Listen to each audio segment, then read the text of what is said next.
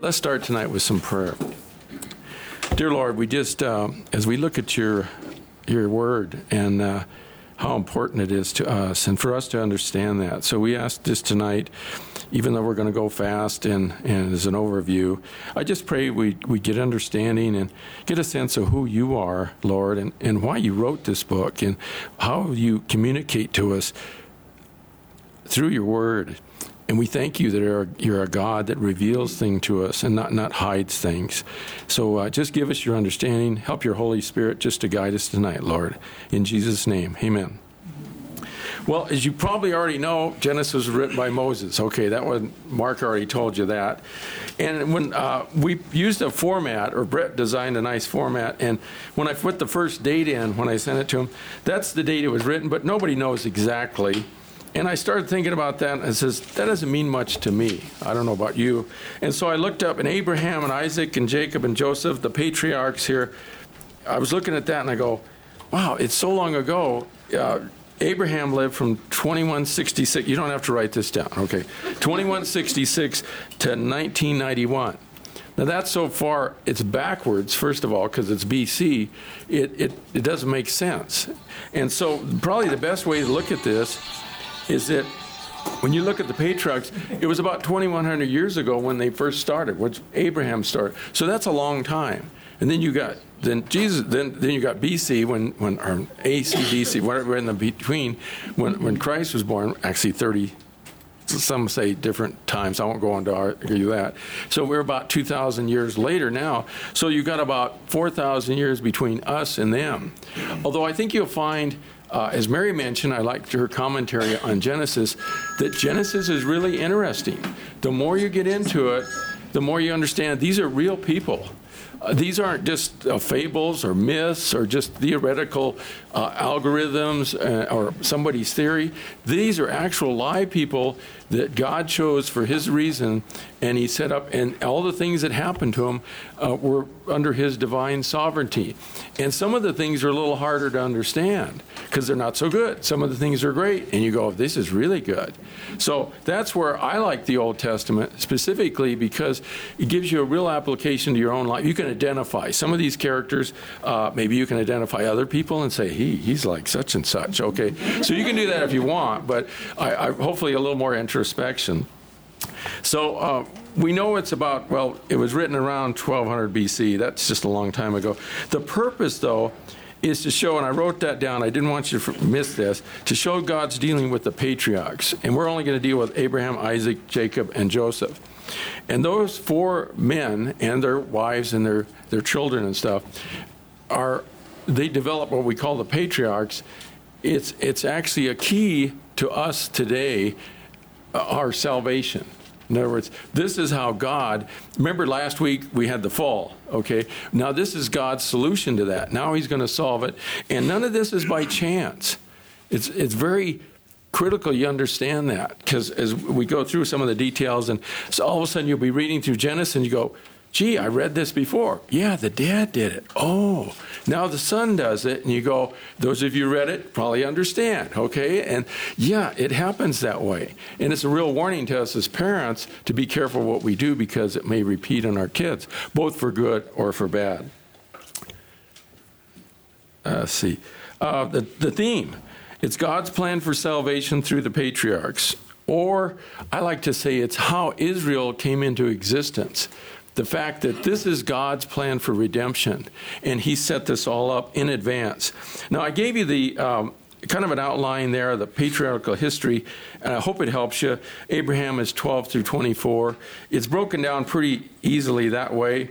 And just for a couple of notes, I want to give you some perspective here.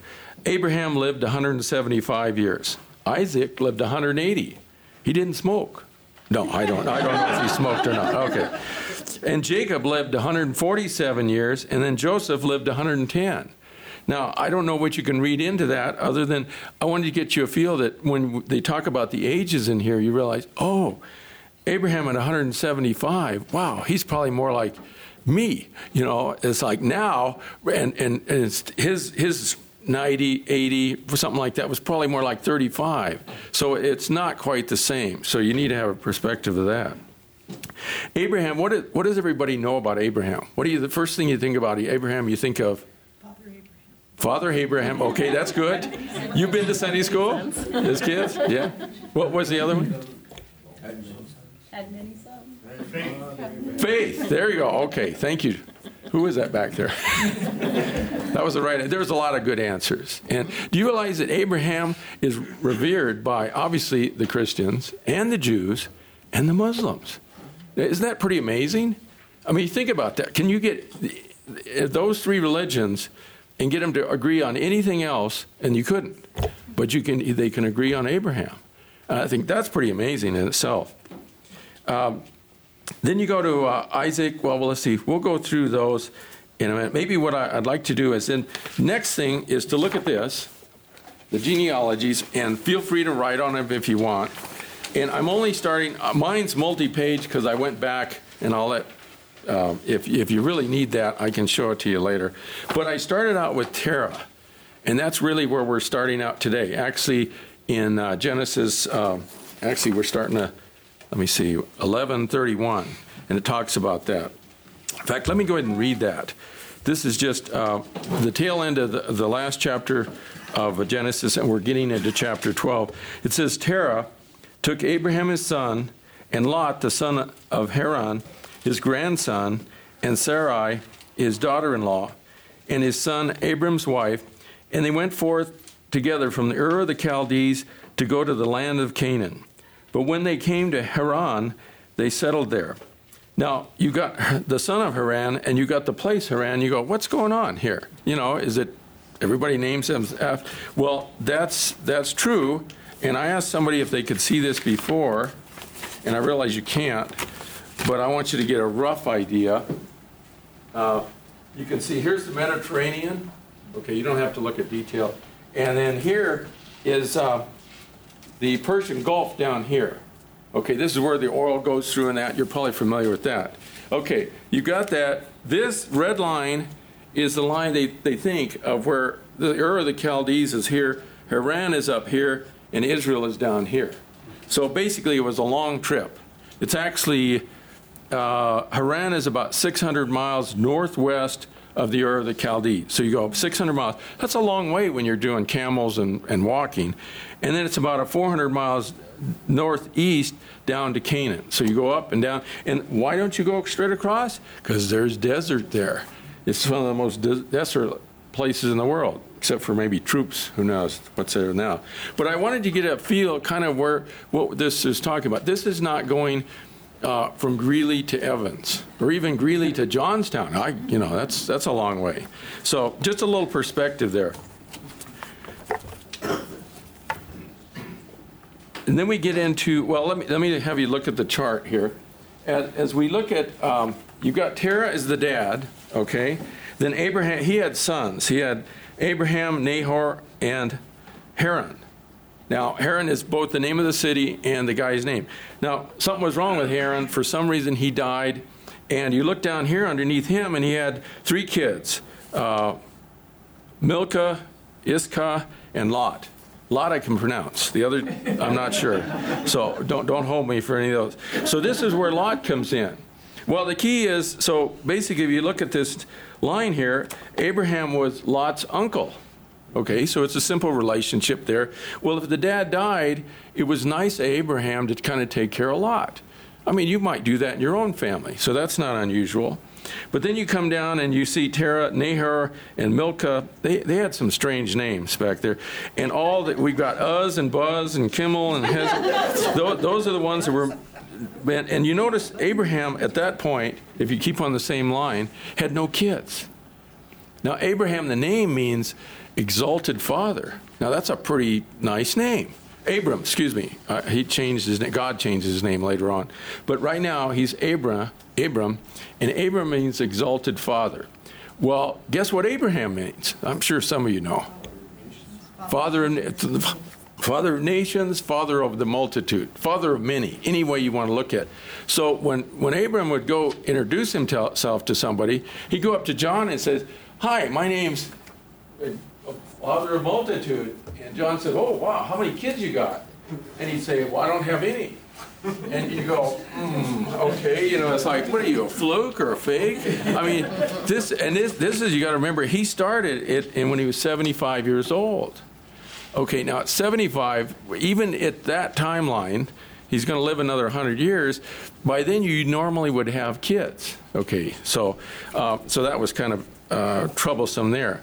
Then you go down, let's go a little further, and you've got, let's go to Sarah first. The ones in bold are the important ones, okay? Hopefully you can see that. So you got Sarah, and then Sarah had Isaac. Okay, but before, remember what happened. Where did Hagar come in? Where did she come out of? Do you know where she lived? Sarah's slave. A slave, yeah, but where geographically? She came from Egypt, right? Yeah, she was from Egypt. And why did they have to go to Egypt? Because there was a famine, right? So, should they have gone to Egypt? Probably not. That wasn't a good thing. Okay, but you see Sarah. Okay, and then Hagar. Well, let's go ahead and finish Hagar. Hagar had Ishmael, and then he gets blessed too. That's a whole. I won't go into detail on that today, but as Mary said, if I can quote her, it's really interesting because it really is. You see Hagar, who's this slave, just think she has to go along with Sarah all this time, and she's her handmaid and all this stuff. And I don't know how they worked that. She didn't have her own husband, her own kids. And she could be a concubine, which is not exactly your high position. I mean, women weren't treated that well back in this time. And Hagar had a life of servitude. Now, she was provided for, so you think of guaranteed food and clothing and all that kind of stuff, but you didn't get to raise your own kids. And in this case, she would have raised Ishmael, and then basically she gets banished, which seems unfair.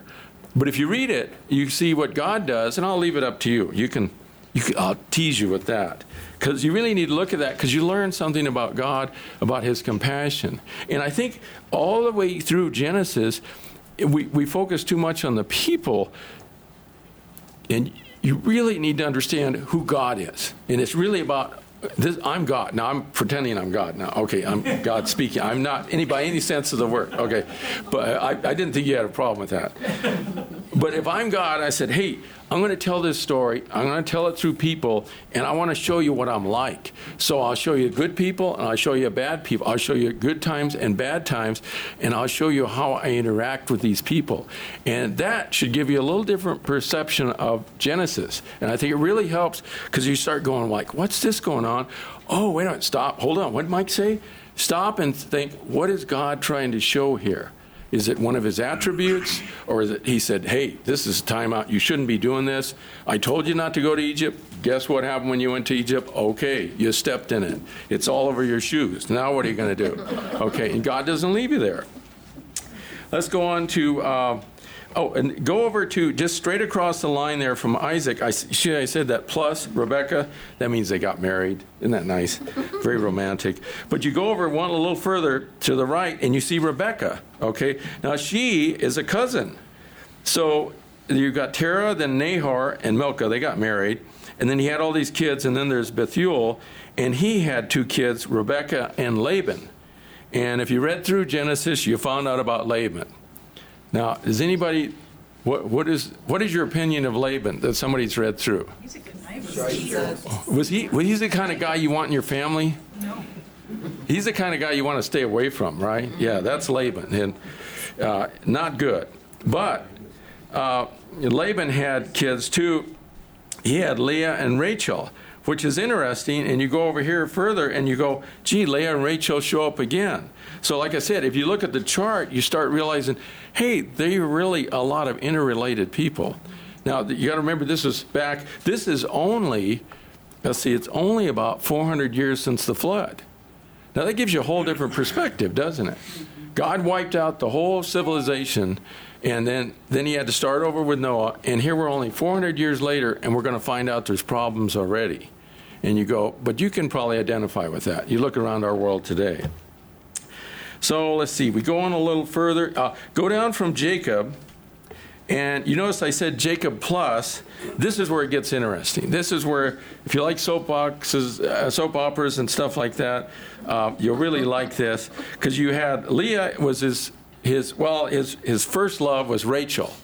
So Jacob wanted to meet Rachel, and you really need to read that chapter, because I think it was chapter 24, because it's really, if you like romantic things, and I think it's love at first sight, and God ordained all this. But if you have a brother named Laban, he's going to mess things up, and he wanted to get rid of his older daughter, Leah, first. And no offense, Leah. And I've heard all sorts of description on she had soft eyes or delicate eyes. I don't know if she had bad eyesight or she wasn't good looking. I don't know what it was. But for whatever reason, Rachel was the one that Jacob loved, okay? And if you look back, Abraham basically only had one wife at a time, and then all of a sudden Hagar came up. That was his wife's idea, too. Okay, you knew that.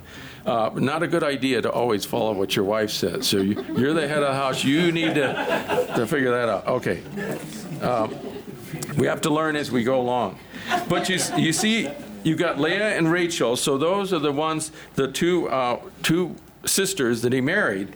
And then you get into all this thing about, well, Leah had kids. She had Reuben, Simeon, Levi, and Judah right off the bat. She is super fertile. And in this culture, this is the perfect wife. I mean, every time you turn around, she's going to have another son. Not a daughter, but sons. This is really good. Well, as you know the story, Rachel didn't have kids. She was barren. And it says in there that God caused this. And you go, well, why would God do something like that? And that's really troubling. But you need to think about that. Okay.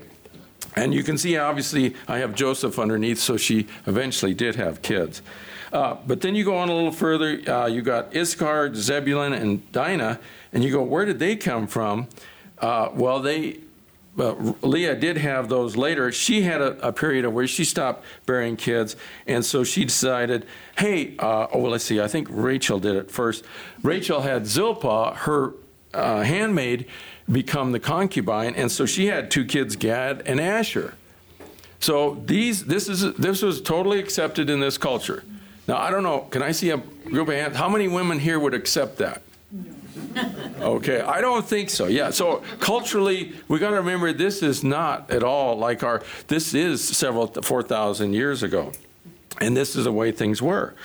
But so, anyways, she gets the idea. Rachel, and so Zilpah gets with as a concubine. This is legal. This is okay to do. It's culturally accepted. And so Jacob's going along with this, and he goes, we got two more boys. And then guess what? Leah says, I'll do the same thing with my handmaid. Is this crazy or what? And so Bilhah has Dan and Naphtali. And you go, wow, we're going to have all these kids. And then finally, it took a while, but Rachel finally had Joseph. And guess what? At this time, I should have the exact date. I don't have it with me, or I probably could look it up.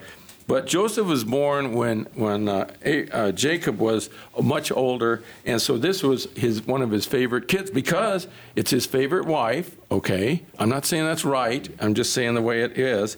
But Joseph was very special to him. And eventually Benjamin comes along, and if you read further, you know Rachel dies in childbirth when Benjamin comes along. She wanted to name him Ben-Oni, which means son of my sadness, I think. But Benjamin, a good friend of mine at work, was son of my right hand. I like that much better, and they changed the name. So it gives you, if you haven't read that chapter yet, please jump into that, because there's some neat stuff in there. I also included Esau, which go back up to the late non-bold Esau to bold Esau. That's kind of a sideline, just to show of all the kids he had. And you see Eliphaz there? That's the one in Job, which is kind of interesting. And there's some other names, and they don't really mean a whole lot. Are there any questions in that? I want you to get a feel for what was going on, and this is where the bottom grouping from Jacob, those are where the 12 tribes come from. And you're going to find out as well as we go through, as march through, Reuben was the firstborn. And so he should, generally at that time period, if you're the firstborn, you got 12 sons, you go, wow, that's a lot. Okay, the first one would get a double portion. That's the way it worked. Well, guess what? Reuben messed up. Does anybody know what Reuben did? Yeah, now can you imagine can you imagine what's going on? Now you got to remember that Reuben is probably in his 40s. I don't know how old the wife is. So the concubine, I mean, it doesn't tell us that, so we don't know. Now, Jacob and Rachel are probably close to similar ages, I'm assuming. That's a big assumption. But as far as the concubine, I mean, Rachel could have had these handmaids with her, and they could have been 10 or 20 years they're younger. I don't know that for a fact. So the fact that Reuben took advantage of that, was messing around with the concubine, who knows, when you have 4 wives, you're asking for trouble to begin with. So, and you can quote me on that. So, but now, wait, I'm losing my train of thought here.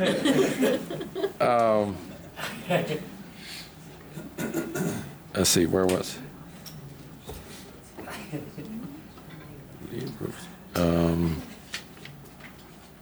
okay. What did I'm lost something. Okay, well, let me try something else. Let's look at Genesis 12. So open your Bibles. I think you got enough overview of the overview. How's that? Is there such a thing? Does that really feel high? If anybody gets nosebleeds, there's tissues in the back. If it gets too high for... That was a bad joke. Okay. All right, starting Genesis, we read Genesis 11, the tail end of it. Then we go to Genesis 12, 1 through 4. Just those 4 verses. It says, "Now the Lord said to Abram," notice it's Abram, not Abraham, "Go to a country and your kindred and your father's house to the land I will show you." Now let's stop right there. How many of you have any hands that the Lord has said something to you, go to a country? Is anybody? Nobody? Wow, I haven't either. Okay. So you're all right. So that would be unique. I think, and I don't hold me to this, but I think God either spoke or appeared to Abraham somehow in visions and stuff. I think it's 6 or 7 times. I lost count. I got up to a certain number. That makes him a very unique individual. Who else was like that in the Old Testament? I heard it. Moses, yeah. So that's very unusual. So what is God saying? He says he wants him to move from the Ur down here, pick up, and go to this other land. Now this is where all his family is. And this is a really nice area, especially at this time. This is like you've got good temperature. Well, here's the Mediterranean. So it's on about that latitude. It's probably very fertile all along here, the Tigris and Euphrates. What do they used to call it? The Fertile Crescent. So this is like, why move? You know, you're living near the beach or whatever, and it's nice, and the weather's good, and you've got family and all this. But God says, no, he wanted to move because guess what? Abraham, whichever way we look, was an idol worshiper. That's what his family did. That's what everybody did. That was the standard thing. But God picked Abraham, and he wanted to move. And guess what? Abraham did it. That's the part that amazes me to pick up. But was he really that obedient? It says in one of the New Testament, I won't go into the detail there, but it talks about that where he was, originally God told him to go from the Ur of the Chaldees, but what actually happened is Terah moved him from the Ur of the Chaldees to Haran. Now, I don't know if that's the same Haran that his son was named or not, and they named it after him because he died. I didn't see anything on that. But they moved to Haran, and they stayed there. I think it was about 20 years. So he was kind of obedient, but he wasn't completely obedient. And so I want you to understand that Abraham was not perfect. God didn't pick somebody that was perfect. You know, he looked at all these people and said, that's the guy that's perfect. No, he wasn't by any means. We're going to see that later on as he gets down in, as he comes into Shechem and that. But let me go ahead with Genesis, because this is important, this 12th chapter, the beginning. These are promises of God. He said, he wants you to move to this land that I will show you. So Abraham doesn't even know where he's going. And then God says, I will, and that's important, I will make you, what? A great nation. Second, I will bless you. Third, I will make your name great. And fourth is you will be a blessing. And then fifth, I will bless those who bless you. Ooh, in this part, actually the ESV says, and in him who dishonors you, I will curse. I like some of the older versions said, those who curse you, I will curse you, you know. So in other words, this is what God is saying. And then it says, all of the families of the earth shall be blessed. Does anybody have an idea of how they could be blessed? That includes us. How were we blessed? Through Christ, exactly, the Messiah. Okay.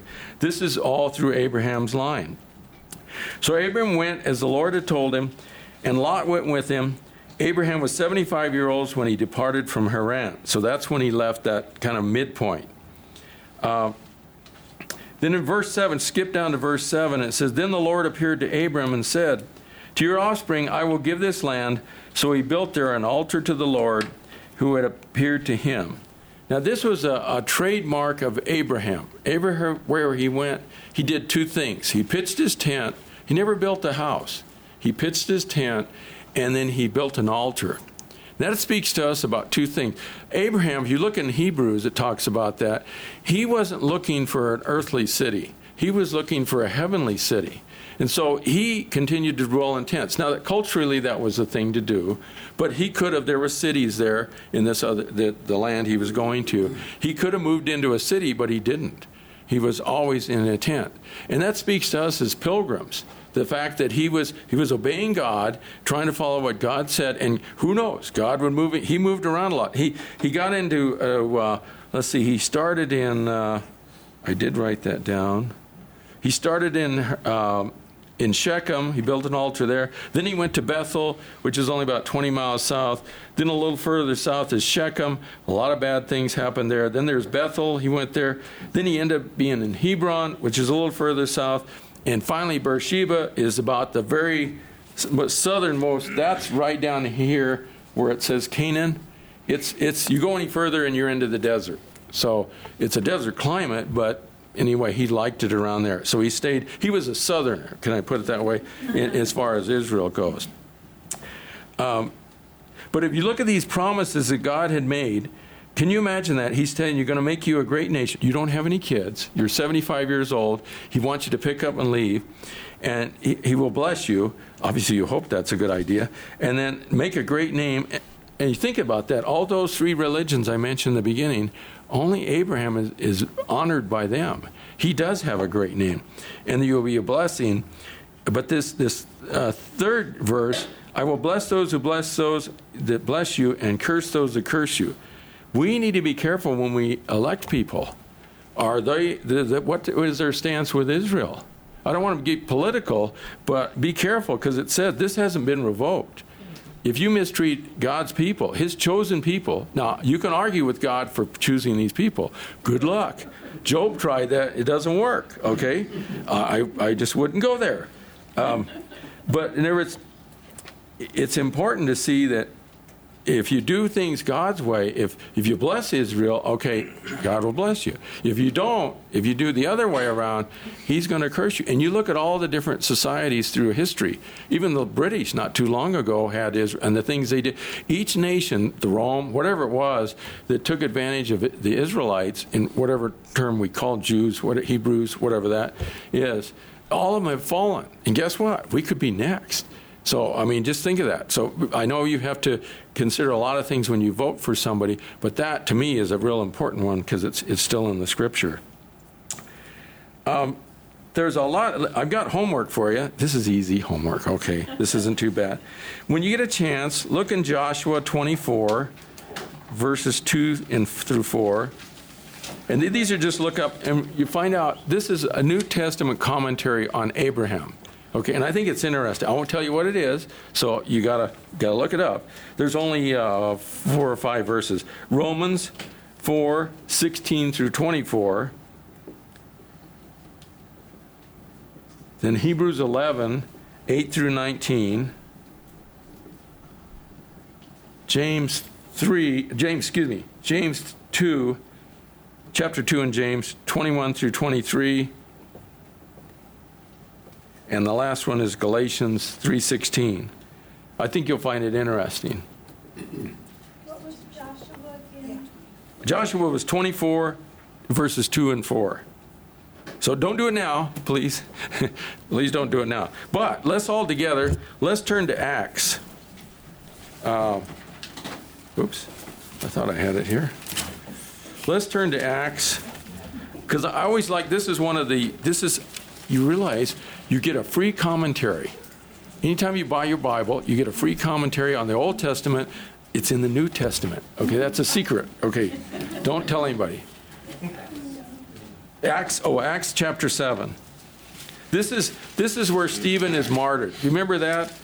Where he goes before the Sanhedrin and they pull these creepy guys and they say he's blaspheming God. He's not doing any of that. But anyway, that's what they're accusing him of.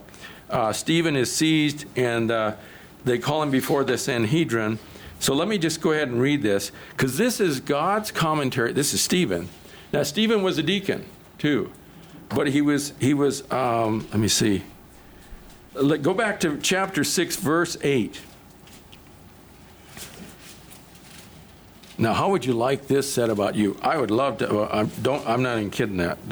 Okay. Now, Stephen, a man full of God's grace and power, did great wonders and miraculous signs among the people. Opposition arose and go on. But how would you like that for a name? Wow, and he was only a deacon. He wasn't one of the apostles. Okay, this is an amazing guy. He knew his Bible too. Let's see what he says. Then the high priest asked him, "Are these charges true?" To this he replied, "Brothers and fathers, listen to me." He doesn't answer the question, though. This is typical legalese, you might say. I guess courts have always done this. You ask him the question, you answer it differently. I'm glad he did, though, for us. The God of glory appeared to our father Abraham while he was still in Mesopotamia. That's where you get that part. Remember, that was the Ur of the Chaldees. That's Mesopotamia. Okay. Before he lived in Haran. See? What Mike's saying is true. You can see right in front of you. Leave your country, your people, God said, and go to a land I will show you. So he left the land of the Chaldeans and settled in Haran. And after the death of his father, God sent him to the land where you are now living, he being Israel. He gave him no inheritance here, not even a foot of ground. But God promised him that he and his descendants after him would possess the land, even though at the time Abraham had no child. God spoke to him in this way: "Your descendants will be strangers in a country not their own, and they will be enslaved and mistreated for 400 years. Does that sound familiar? What did you read about that last week? Hopefully you read that. Did you see the 10 Commandments? What's he talking about, the 400 years? In Egypt, right. Okay, when they were in Egypt, okay. And actually it says another part, they were there 430 years. Aha, there's a mistake in the Bible. No, there was 30 years, it was a good time. The 400 years was the slavery. So there aren't mistakes. They're just, you have to read the fine print. Let's see. Where did I stop? Verse 7. But I will punish the nation, Egypt, and they will serve as slaves. God said, and afterward they will come out of that country and worship me in this place, being the promised land. Then he gave Abraham the covenant of circumcision. And Abraham became the father of Isaac and circumcised him 8 days after his birth. Later Isaac became the father of Jacob, and Jacob became the father of the 12 patriarchs. Because of the patriarchs were jealous of Joseph. So this goes on to describe in a nutshell. I couldn't do it, but I think God's word does it so well. And because of the patriarchs, that means his brothers, all the 11 other brothers, or 10 other brothers, excuse me, Benjamin wasn't even, I don't think he was around yet, were jealous of Joseph. They sold him as a slave into Egypt, but God was with him and rescued him from all his troubles. He gave Joseph wisdom and enabled him to gain the goodwill of Pharaoh, king of Egypt. So he made him ruler over Egypt and all his place. Then a famine struck all Egypt and Canaan, bringing great suffering, and our fathers could not find food. When Jacob heard that there was grain in Egypt, he sent our fathers on their first visit. On their second visit, Joseph told his brothers who he was, and Pharaoh learned about Joseph's family. And after this, Joseph sent for his father Jacob and his whole family, 75 in all. Then Jacob went down to Egypt, where he and our fathers died. Their bodies were brought back to Shechem and placed in the tomb that Abraham had bought from the sons of Hamor at Shechem. for a certain sum of money. As the time drew near for God to fulfill his promise to Abraham, the number of our people in Egypt greatly increased. Then another king who knew nothing about Joseph became ruler of Egypt. And then it all changed, and that's when they went into slavery. So that's kind of, in a nutshell, kind of gives you the whole summary of what we're dealing with chapter 12 through chapter 50. Does that help? Okay. Now, there's a lot in there, though, and I really, wow, let's see how much time we got. Okay.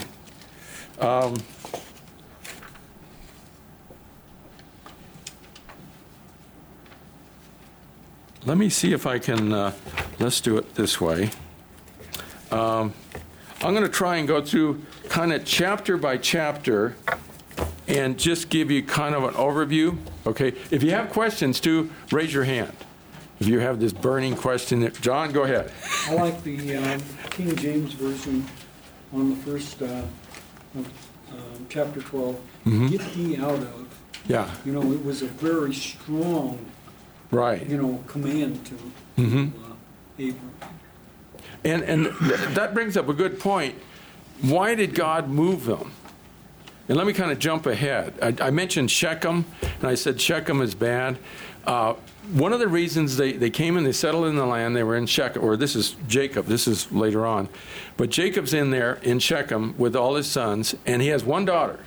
What's her name? Anybody? Dinah. Yeah. Dinah's there. So guess what? Dinah and the local Shechem, actually here again is the guy's name, his first name, I guess, is the name of the city. So his dad must have run the city, whatever. And but anyway, you know how the story went. He basically rapes Dinah, and so they get all upset with him. And this is not a good situation. And Simeon and Levi, remember, those are the ones under Leah. Okay, so you have Reuben that sinned with his father's concubine. And then we're going to find out that Simeon and Levi, those two, were involved in getting retribution for Dinah. And what they did is they told the man they had to be circumcised. Now, I was circumcised a long time ago. I was little, and I don't remember anything about it. But I've seen it, and I thought, no way, I wouldn't do that as an old man, okay? And for women, you don't understand, and that's all right. But what happens medically, you can't do anything when that's done if you're an old man. I mean, not an old man, I mean if you're an adult.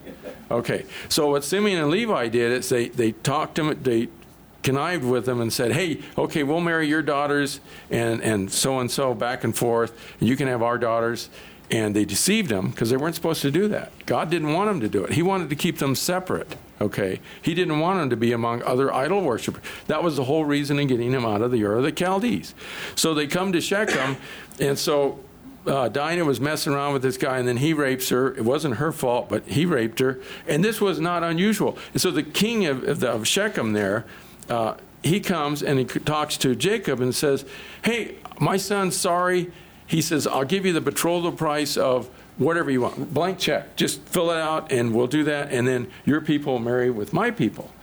Well, that isn't the way it's supposed to be. That isn't what God wanted. Okay, culturally, that was the normal thing to do. I'm not saying you have your daughters raped all the time. But this Shechem, actually, he probably, I don't know if he lusted her, he loved her.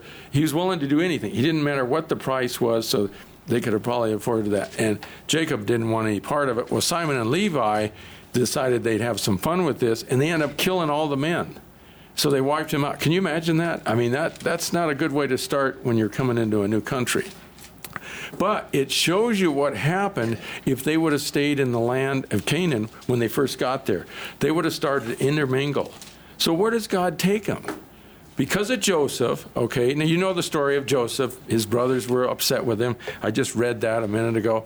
Joseph, his brothers were envious of him, so they threw him in a pit, and then they, remember the coat of many colors? They put blood on it and said, hey, Dad, I don't know what, here's the coat. I don't know what happened to it. You know, something happened to your son. And it goes nuts. And he says, he must have been killed by a wild animal. And you go, okay. So then the next thing you know, the caravan comes by. And the brothers, it's really interesting when you read that portion because the different brothers, Reuben tries to save him, Judah tries to save him, but it doesn't work. He gets sold into slavery. This is looking really bad for Joseph. Now, Joseph is the pampered baby at that time before Benjamin. So he's the favored son, and he's probably not used to being thrown in cisterns and taken on a slave caravan. He goes there, and you know the rest of the story. A lot of things happen to Joseph. And in fact, Joseph is kind of a type of Christ when you look at that. He was rejected by his brothers. He was imprisoned. There's a lot of different stuff that goes on to Joseph. His whole life is really interesting. But what I want you to do is follow it all the way to when you get to Egypt. And God had him go there for a reason and at a time and a place. And you think, well, how could Joseph, just a normal Jewish kid that had a neat coat, and his brothers hated him, how could he possibly become ruler, a second in command in Egypt? Now, if you had to make that up, you couldn't even do that, could you? I mean, think of that. So what does he do? He sends Joseph over there, puts him in as a slave. He works for this guy Potiphar, who's the head of he's kind of like the hit squad of the army or the executioner, the jailer, whatever. He had a lot of power. So Potiphar was a guy with a lot of power. Joseph's there working for him, and Joseph does an excellent job. Potiphar says, this guy is great. I let him do everything. Well, then Potiphar's wife decides, okay, he's good looking. It says he was handsome and well built. So I picture this guy. He looks like, what's that? I don't know. You know what they're... Chris Hemsworth. Yeah, there you go. Excellent. That's what Joseph looked like. Now, most of you probably think of a meek little Joseph. No. He was handsome and well built. Anyway, Joseph says, no way I'm doing this. And Potiphar comes in and finds out his wife's all upset because she's mad because he won't come to bed with her. So what happens? He should have been killed. Potiphar was actually the head of the jail kind of situation, the military. He could have just, boom, David, you're gone. I mean, out of here. There's just, without any hesitation. He didn't do that. He put him in prison. You know why? Because he's in charge of the prison, first of all. And second, he knew that Joseph didn't do it. He knew what his character was like. So the way Joseph lived made a huge difference to his life. Now, it didn't get him in a good position, but it got him prepared where God wanted him to go. God wanted him to go into the prison. Then these two guys, the baker and the candlestick maker, right? No, it wasn't the candlestick. It was the cupbearer. Okay. I'm mixing my stories. I just want to see if you're awake. So anyway, they have dreams. Joseph, you know the story. Joseph said, okay, I know what the dreams mean. The first guy said, this is really good. I think it was the cupbearer, wasn't it? He got the good story. And so in 3 days, you're free. Excellent. But the second story was the baker said, well, how about me? And so he tells him the story about the birds, and he goes, oh, that's not too good. In 3 days, you're going to be dead. And you go, oh, well, let's try another dream, a different story. So anyway, the first guy gets rescued, and he forgets all about Joseph. So Joseph stays in prison. I forget, it's like 11 years or something. It's a long time. And so he goes through, he's got to serve with Potiphar. I think the whole thing is about 20 years from the Potiphar time in serving as a slave, but as a well-treated slave, and then until he's thrown into prison. And then all of a sudden, there's this king, or Pharaoh, in Egypt, has these wild dreams. Eating too much pizza, and he has these wild dreams, can't figure out what they are. His magicians can't figure out what it is. And so this cupbearer said, oh, I forgot. God's timing. I know a guy, David over here. No, his name wasn't David. His name was Joseph, and he can tell about dreams. And so what happened? You know the story. Okay, so this is how God brought Joseph to be in charge in Egypt. And why did he do that?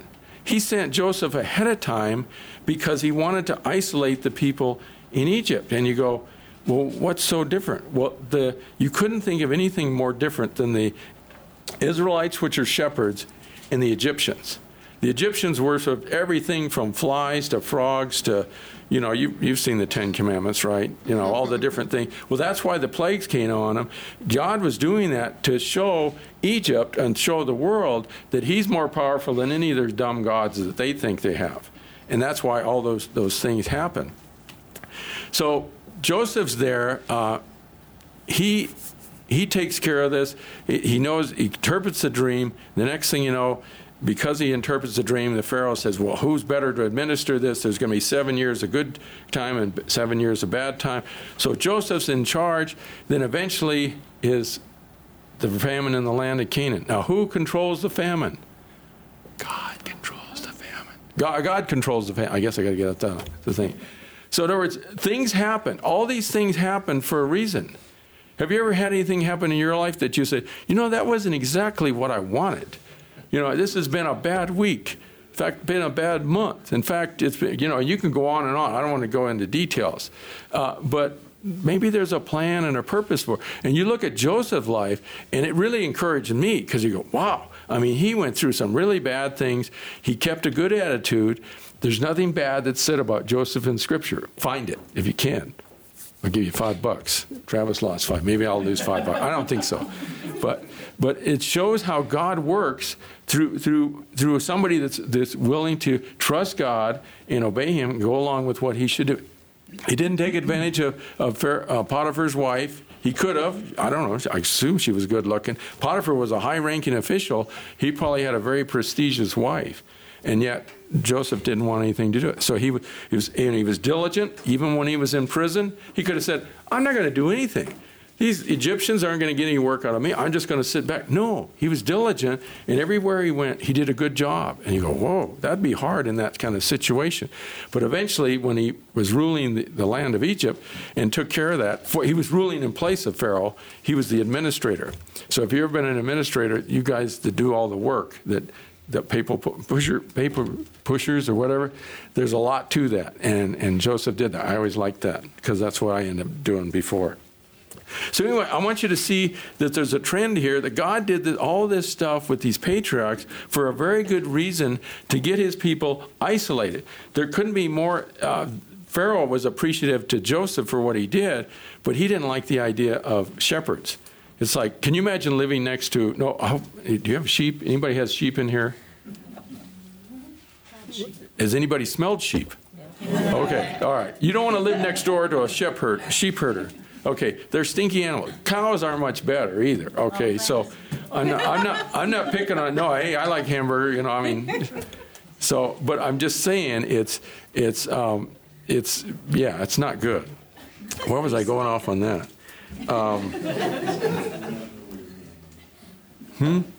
I'm sorry, Gary? We don't know. I don't know where I was going. Well, I'm sorry. I lost my train of thought here. But I wanted you to see that the plan and purpose of God through this, that all these strange things happened, even at Shechem with Dinah, happened for a purpose and a reason. Okay, now if you're Dinah, guess what? You'd probably said, can I opt out of this one? Maybe that wasn't a good thing. I don't know. Maybe she was party to. I don't know. The Scripture doesn't tell us that. I'm using that as a bad example, not a good example. Okay.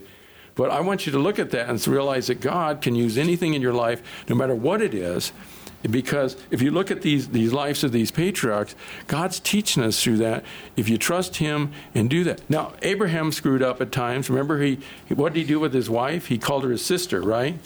Now, can you imagine getting away with that with your wife so you wouldn't get in trouble? So by saying that, he was putting his wife in jeopardy. Now, that might have been all right culturally, but even the various guys he was doing this with were offended at the fact that they would do that, because they had an honor system that if you were married, you didn't mess around with somebody's wife. Now, if you had a young daughter or somebody in your harem or whatever it was, and they're not married to you, that's fair game, and they could bargain with you for that, and that would be all right. But so anyway, but do you see that how God weaves that through all of the chapters we're looking at in Genesis? And I think it's really important. Let's see if I can go a little further. There's just so much here. In chapter 18 of Genesis, if you remember that section, that's where Abraham had the 3 visitors. Now, this is interesting because Abraham is getting older here, and these 3 visitors come to visit. Now, one of these is probably the pre-incarnate Christ, and with 2 angels. This is just before Sodom and Gomorrah, so if that rings a bell. So this is, let's say my notes here said, the Lord appeared the 6th time. Abraham responds quickly with great hospitality. It actually talks about when they came, Abraham, now he's older, he runs out to him. This is totally, they wear robes and stuff. You're a dignified older man. You don't do that. I'm at my age, I don't run a lot either, unless it's something desperate. If there's, it's the kid running out on the street or something, you just don't run. Okay? So this was unusual. And Abraham stood there. You had the 3 visitors. He told Sarah, prepare the food, and he served them. What he was doing is, and he sat there or stood by the side like he was the waiter and just waited. And so he served. He didn't eat the meal with them. He served them, and then they went on their way. And then it's interesting how God weaves this in. God says, well, should we tell him about what we're going to do? So Abraham, you're like, what is he going to do? And they're going to judge Sodom and Gomorrah. Well, who's in Sodom and Gomorrah? Lot's in there. Now, what was Lot doing? You get when you read through that section, notice how Lot moves from one place to there. He's with Abraham, and they're together, and then they get too many flocks, and what happened? They decided they'd part ways, right? So who went which way? That's not a trick. Huh? And it looked good. It was the fertile valley in that. And if you've been there, I've been in Israel today, and you go where they think Sodom and Gomorrah is, it is the most desolate place I've ever been. It's the southern end of the Dead Sea. And I don't even think weeds were growing there. I don't know, whatever they were, little sticks and rocks and stuff. And it looks like the land had been totally wiped out. But at this time, when you had Lot in that, there was actually a fertile area. And so but that comes, what the rest of the story is. God judged that area. But Lot moved on site. Abraham says he can pick whichever way he wants. That's a good way to be in life. In other words, Abraham said, God, I'll let you decide what it is. You cut the cake and let God figure out which one piece he wants first. And then you'll take whatever's left. That's a good way to go. So anyway, that's the 3 visitors. And then they went Sodom and Gomorrah. We won't go into that. That's really nasty. Chapter 22 is another critical chapter, and this is the ultimate test for Abraham. He's waited all his life to have this special son, and he has Isaac. And you know the story, and I hope you realize that Isaac was probably at least 30 years old. He was a grown man. And when you actually read through the text, if you just read it carefully, Abraham had to bind him. Well, if Abraham was an older man and Isaac was younger, Isaac could have said, hey, Dad, this is carrying things too far. I like doing a sacrifice, but usually we bring the lamb with us. I don't want to be the lamb. You can understand that. But he went along with it. Nobody ever talks about that. And I think that's really, Abraham must have told him, he said, hey, this is what's going to happen. In fact, if you read, I think it's in Hebrews, and I can't give you the exact verse. In Hebrews, it talks about that, where Abraham figured that God could raise him from the dead if he had to, because he was the only son he had. So that's how the lineage had to come. So if Abraham kills him, Abraham had to believe that God would resurrect his son. That's pretty amazing. I don't know if I could do that. I'll be honest with you, I couldn't. But luckily, God doesn't ask me to do that. But I have another story I'll tell you later about my daughter, if you're really interested. It is applicable in there. But anyway, God proves Abraham is faithful by Abraham's obedience. Obedience is key in that chapter. He was willing to sacrifice. And then God, I love this, God provides the sacrifice. Abraham he actually says that God will provide himself a sacrifice. Well, that's a prophecy down the road. That is actually the Messiah. That's Jesus Christ. But actually at that time, there was a ram in the thicket. So God did provide in both instances, both the immediate and the future, he provided the actual sacrifice. And then we get into, chapter 24. Oh, this is where they get a bride for Isaac. And he sends him to the old country. Here again, Abraham is trying, and God, and I use God and Abraham interchangeable in the sense that they're the same goal. They want to go to the old country. They don't want to have idol worship there. They don't want to use the people in Canaan. When they started to intermingle with them, that was not good at all. And it's interesting, if you read chapter 24, there's an unnamed servant in there. Now, the unnamed servant, you go back to chapter 15, his name is Eliezer. And that could mean helper or one who helps or a comforter. And it's actually like a type of the Holy Spirit. It's interesting. He's not named, so he wants to keep the low profile.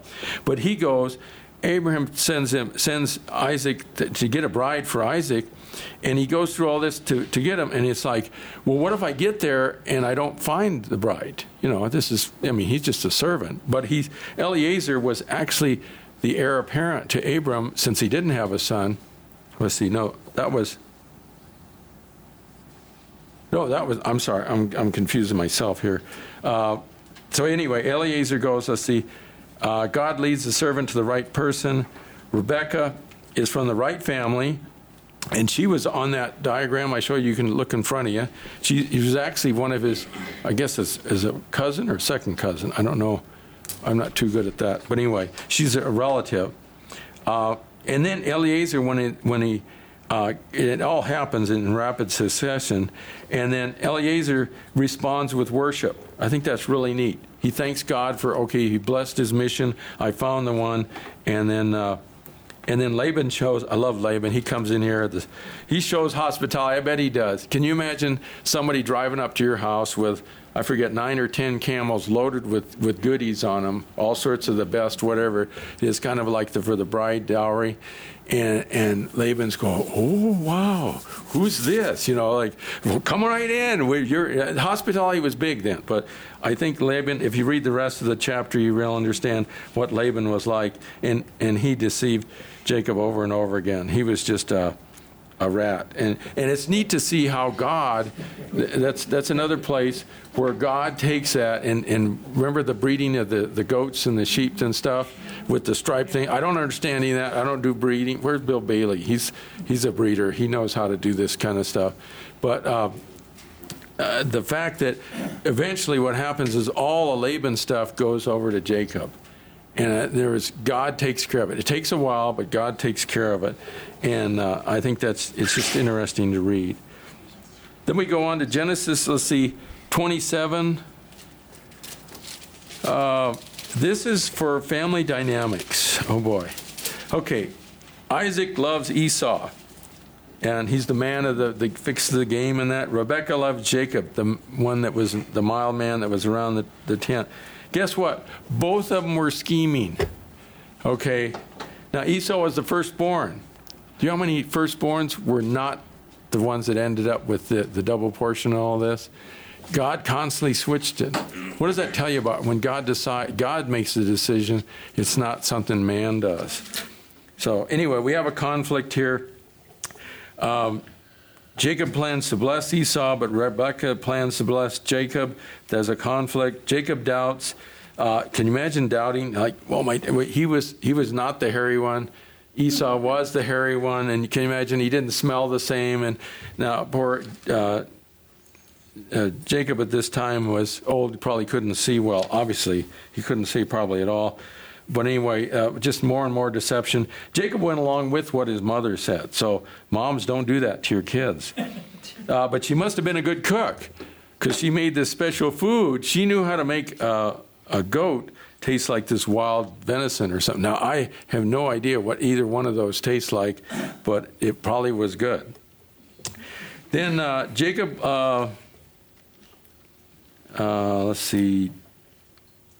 Oh, Jacob plays Esau. I say what I was doing. Jacob, he puts on the fur and all that kind of stuff. So he goes along with this ruse. And Isaac, if you look in the text, he doubts 5 different times. And yet he goes along with it because he said, man, the food's really good. Okay, so what does that tell you about Jacob? He was old. If you get nothing else, give me something good to eat. I'm satisfied. Not too good. Like I said, these guys were not perfect by any means. Then he goes on, he blesses Jacob, not Esau. He thought he was blessing Esau. He blessed him with dew. He blessed him with the fertile land, with grain and wine. Nations will serve you. People will bow down, lord it over your brothers. And those that cursed you are cursed, and those that bless you are blessed. And you know what happens next. Esau comes in and he goes, what do you mean you've already eaten? What? My brother? What? Who got my blessing? And Esau didn't want his blessing. Remember? If you go back a few chapters, why? He came in hungry and he wanted stew. Yeah, red stew, right? So he was willing to give up his birthright. What is it? It says in the New Testament that Jacob he loves and Esau he hates. And you go, I'll let Travis handle that one. that was that one's a hard one to deal with. That's not in Genesis, so I don't have to worry about that. But anyway, Esau plans to kill his brother. Rebecca says, "Okay, Jacob, you got to flee," and he gets a wife plus a whole lot more, as I already mentioned that in the genealogies. Let's see. Let's go on a little further. We already talked about the Joseph, the dream. Do you have any questions in this area in 29 through 38? There's a lot of strange things going on there. There's some strange things going on with Judah and Tamar. I don't really want to deal with that if I don't have to. You can read that on your own. It's pretty self-explanatory. Let's see. Joseph, we talked about a lot, and that's in 39. And then 40, the prisoners. 41, interpretation of the dreams.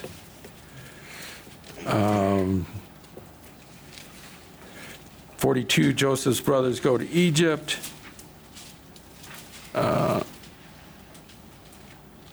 That's an interesting section there. The famine causes the brothers to go, and they're actually tested. Well, I wrote that wrong. It's not right. They tested by Joseph. You know, when Joseph saw his brothers come up, now he was an Egyptian.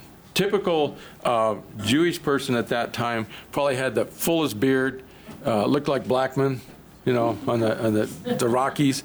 He probably would just fit right in. He'd just walk in there and you wouldn't notice the difference one way or the other. The Egyptians, just the opposite, very shaven, and they dealt with makeup and stuff, and they were just kind of sissy guys, whatever. So there was a big difference.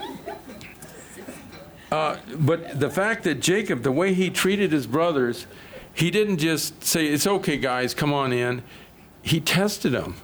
And I thought that was interesting. At first, when I first read it through, the very first time I read through Genesis, it bothered me because I thought, is he toying with them? And then after I read some of the New Testament stuff, he was testing to find out if their hearts had changed. This is years earlier. And he wanted to make sure these weren't the same creeps as they were. And when you hear their behind-the-scenes conversation, and he could hear it, because he could understand Egyptian, but he could also understand the Hebrew, and he could understand what they were saying. They were saying to each other, "What's going on? How could he line us all up in order? How does he know this?" And Joseph plays it to the hilt. "I have my divination cup. A man like me knows these kind of things." And they're like, "Wow, he's got the power." Well, yeah, he can understand Hebrew. You know, it's like, come on, it's not magic by any means. But you can see they're talking and they say, God is heaping on this. Their guilt had been eating at them for all these years. So the fact that they did it was wrong, but the fact that they knew it was wrong and it bothered them. And some of them, Reuben tried to do something, and so did Judah try to do it, but they didn't get to complete it. But I just thought it's really interesting. And then finally you have reconciliation between Joseph and his brothers. And then the fun part is he gets to bring Jacob, his old dad, in. And can you imagine? I mean, he was just ecstatic. And I think he lives an extra... was it 17 years or something? It's quite a while afterwards, and he gets to see Joseph's kids, and he actually adopts them, Ephraim and Manasseh, so they get adopted in. That's something a lot of people get confused on. There's 12 tribes, okay, but Levi is the priestly tribe. Okay, so they're kind of separate. So sometimes they're not counted in for something like when they divvy up the land. The priest had a certain area they had around the cities and the cities of refuge and things like that. You can read that. But the I'm losing my thought again.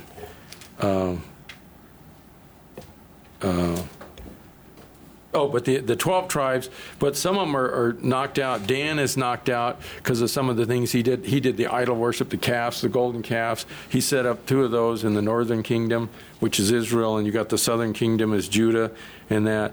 And then Simon and Levi are the ones that, remember, they were expelled because of what they did at Shechem and that. So it's just interesting how you reap what you sow. It comes about. But then in verse he plays the trick on him, Joseph does, with putting the cup in Benjamin's sack, and these poor brothers are just going out of their minds because they know their dad, and they don't know what to do with themselves. And then finally, luckily, in the next chapter, 45, Joseph reveals himself, and then he explains it's God's plan. But even when you go to the very end of the scripture, after Jacob actually dies, the brothers are still worried. They're worried that Joseph is going to take advantage of them. And he doesn't. He isn't that kind of a person. And it just shows you what guilt does to the. It's really sad in that sense. And then 46, Joseph brings his family to Egypt, and so on. So, do you have any questions on any of that, or anything else in Genesis we've handled already? Maybe if I can answer. Yeah. Not really a question, but you had the little map of Abraham's route. When I was studying this, I kind of looked it up back when we did the men's group, and a geographic picture that I think is a little bit easier for us to understand. Imagine your car is gone, right? Mm-hmm. So you got a long walk home tonight. You get home. God comes to you and he says, round up the 60 donkeys in your backyard, right? Go hit the come and go, grab some Pepsis, lash into the donkeys. Mm-hmm. Go get your computer, tie that to a donkey too. And then I want you to go from Cheyenne to Albuquerque by way of Grand Junction. Yeah. And that's literally what the trip was. Mm-hmm. It was a long journey, and he was going by faith. I mean, I don't think anybody, well, I don't know if anybody in this room, God's ever asked us to do anything like that. But Abraham did. Obviously, God knew, but Abraham wasn't perfect. Like I said, he didn't treat Sarah well, and the sister thing, and so he did some things that were not good. And God used very imperfect vessels, which is encouraging to me, because guess what? We don't have to be perfect. We just got to be available there. How about some other questions on Genesis? So you understand it all completely? I know I skipped a lot of stuff, and I really struggled this week trying to figure out what to throw out. And it's like, that's good too. And I really, I like Mary's comment, because this is what I like about Genesis specifically, any of the Old Testament really, where we continue on. As you read through it, put yourself in that position and see what those people are going through. And some of the people do good things, and you go, hey, I want to use that example. And then there's other people like, how dumb can you get? This is the third time they've done this. And it's like, don't talk about your sister. It's like, and it's like some people just don't learn. But we're like that. And so. You have to. Doreen. Oh, go ahead. Doreen and then John. One of the major themes that carries through this is that when it says it was reckoned to him as righteousness. Right. Completely follows clear through the Old Testament into the New when we see Christ. And Paul comments on that, the comments in Hebrew, in Hebrews as well. Yeah, I think you'll see that in your homework. Abraham, great. Yeah. That's where we can look at him, and we can see that, when in his obedience and to God's word and to his, that's the theme that we have, his obedience and how it was counted. That's why he's the man of faith, that he trusted God and he actually acted on it. He didn't just say, "Oh, I believe in God." He picked up everything and took off. Mike, I mean, could you please summarize what John said?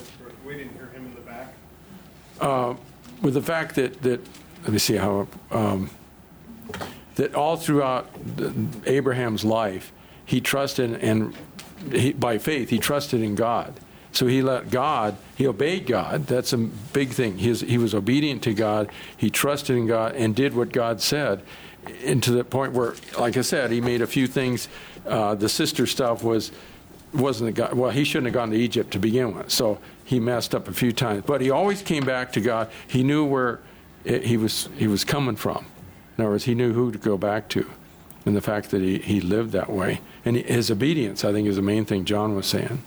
Doreen? He said in Genesis 15:6, Abraham believed God. Mhm. It was reckoned to him as righteousness. Oh, okay. Yeah, that part right there I did hear. And I couldn't hear the rest, but I think he's talking about just how that theme is that believing God, that being reckoned to him as righteousness, that's something that carries through the rest of Scripture. Mhm. It becomes the pattern of all those who believe. That's a Mhm. really key, it was a key comment. Doreen?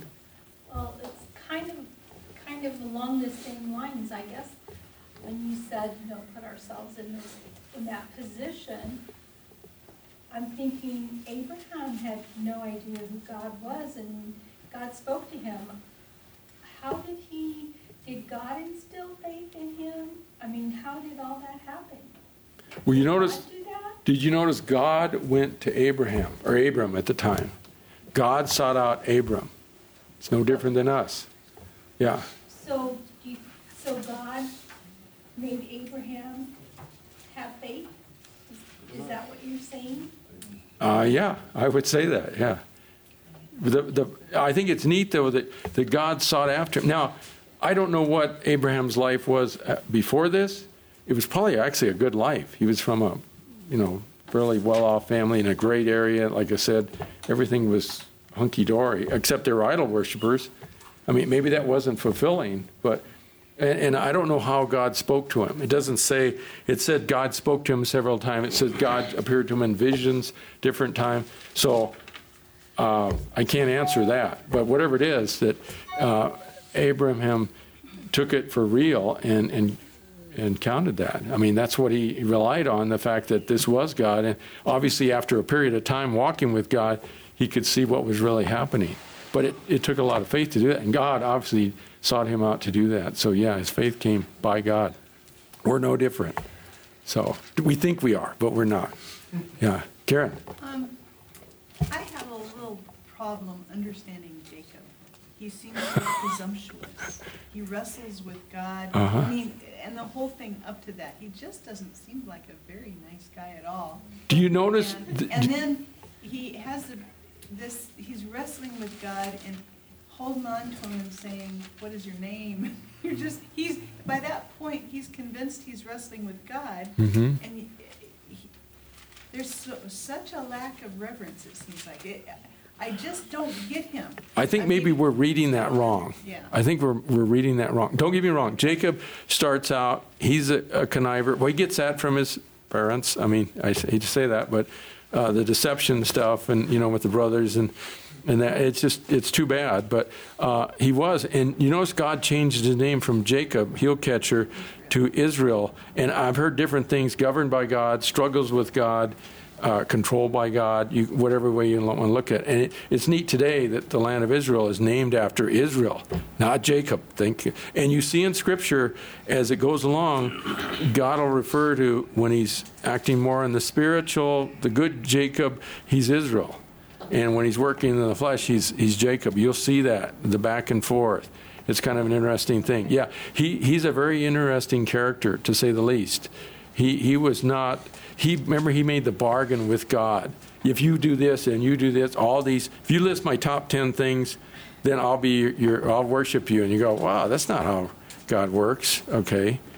But that's the way he was doing it. No, he learned over time, and he walked with the limp because of that. And so, no, good question. That's good observation with Jacob. Because he definitely changes over the time. Where somebody like Isaac doesn't really change, Joseph doesn't change whatsoever. It's interesting when you see the different patriarchs, how some of them only had one wife, some of them had multiple, some of them had a special, and that. John, you had another question? Well, it's always intrigued me in Abraham as he met the three beings. Mm-hmm. And he says, well, what if we find 50? Oh, the bargaining. Yeah. And then he goes, how about 40? How about 35? Finally he gets down to, 10? Mm-hmm. And And God each time responds and said, if I find 10 righteous, then I'll not destroy the city. Obviously, there weren't 10 there, Right. but how Abraham bargained basically Pretty gutsy, huh? with God, you know. That has always intrigued me as to, you know, how we, and you see God change. I don't even know if He changed, but He knew where Abraham was going to end up because He knows everything. He knew there was less than 10. Right. And that's always been interesting to me. So God was merciful to let him go through the process. Why is that in Scripture? I think it's there because God was teaching him something about God. He will be the just God, no matter how many. Now think of Abraham, okay? So he had Lot and his wife, so that's 2. Then he had his 2 daughters, so that's 4. And they were actually engaged. They weren't probably married, but I think they were engaged. So they had 2 more, so there's 6. So all he needs is 4 other people. And they're out home free, right? And then he can save Lot and his family. Didn't happen. Now, God, you're right. John's exactly right. He said God knew ahead of time, but he let Abraham increment it down because Abraham's point was God will do what is just. And notice Abraham didn't quibble after he got to 10. And it's really kind of sad. But here again, that's when you read Genesis or any of the Old Testament or any of the Bible, think of it from God's perspective. What's God revealing about himself? He's not changing his mind. He did that for Abraham's lesson to help him understand that he is a just God. And that should tell us something, you know, about judgment and that. Tells us about His mercy. Yes. And he got Lot out of there. And unfortunately, he lost his family. What did Lot end up with? Nothing. He lost his family, his wife, his daughters. I mean, his daughter. That gets into a messy area there too. And those became the Ammonites and the Moabites, and those are the ones that were constantly enemies with Israel. Okay, do you see once you mess up, it kind of goes down your lineage. I can speak that personally in our family. And I don't mean immediate family, but I mean just in general, you see where the parents do something or the grandparents do something, and then the parents do it, and then the kids, and finally you see we're just like them. You know, we're just like in the Old Testament. We just don't learn, you know. I think it's even further reaching than that, because, you know, you've got the war between Ishmael, and they said he was a wild donkey of a man. You're right. Always fighting with his brothers. We're cutting their heads off over there every It's that way you know? today. And they're still warring against Isaac. So you've got the Arab nations and the Jews thousands of years later, and they are still duking it out. And the Arabs came through Keturah. Yeah. That was the later wife of Abraham, yeah. Abraham, yeah. That was after he was 100 and some years old. So, and he had 6 sons. Can you imagine? So, does that help the diagram, the genealogy? I hope it helped me. Like I said, I had to work the hard way the first time, but I really found I would recommend. I don't maybe redo that, but when you see other parts of Scripture, like if we're going into Leviticus or any of that, and you see like the temple, I would actually say, okay, diagram it, figure out what it says, and it's not that hard. But sometimes you draw it out on paper, all of a sudden you'll learn a lot more than you think you knew to begin with. So it isn't that hard, and when you see the relationships here, how close they were with cousins and that, it's really pretty amazing. Okay.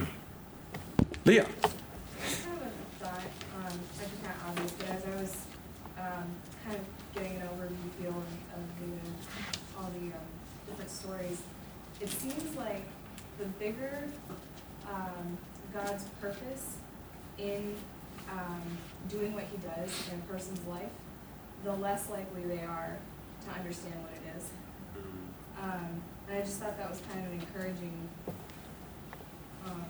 thought, because we can be so troubled by things that we don't understand, but sometimes that just means that it's much, much larger than us, and we may go our whole lifetimes not knowing what it is. Look at Joseph. His whole life was that way. You know, the sovereignty of God was written. You know, he wore a sweatshirt that says, "So I believe in the sovereignty," and his attitude didn't change, which I'm totally amazed. He's one of the most unique characters. And like I said, he's kind of a type of Christ. You look at what he went through and what Christ, there's a lot of that foreshadowing. Every chapter, there's something about Jesus in there. We may have to dig a little to get it. But, yeah, Christy. Well, and just along that same line, Abraham never saw, he didn't understand the scope of what God was telling him in his promises about Jesus. And he never understood that, but the Lord was teaching him to identify with him, with his heart and with who he is, and to love who he is by what he took him through in his life. And he was looking to the future, because he wasn't just thinking of a kingdom here in the tents and stuff. He was looking to a heavenly kingdom. That's what it says in Hebrews. So it helps us to realize that Abraham probably didn't know. He didn't know the lineage all the way down to the Messiah. No, but it's right in there. The first few verses of chapter 12.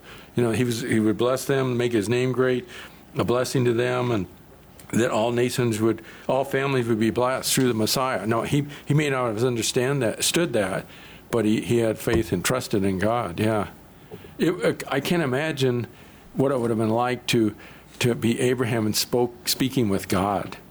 Or with Moses. Wow. It's like I see Scripture and it comes alive to me, but to actually, what'd you say? It's like, whoa, get your attention. And then you guys like Jacob, they're wrestling with God. Although I've heard it different ways that God was holding on to him until he would give up. So that we can go back and forth on that. There's a lot of neat stuff in there. That's the last question? Okay, well, thank you. You've been very attentive. Appreciate it. Let's close in prayer. Dear Lord, we just thank you again just for your word, for your examples in history, these real lives, these real people that were blessed by God, that were used by God. And help us to be a people like that, to look to you, Lord, for guidance, for direction, for comfort, and for anything we need, Lord, because you're there. And we just thank you for all the blessings you've given us, especially your word. In Jesus' name, amen.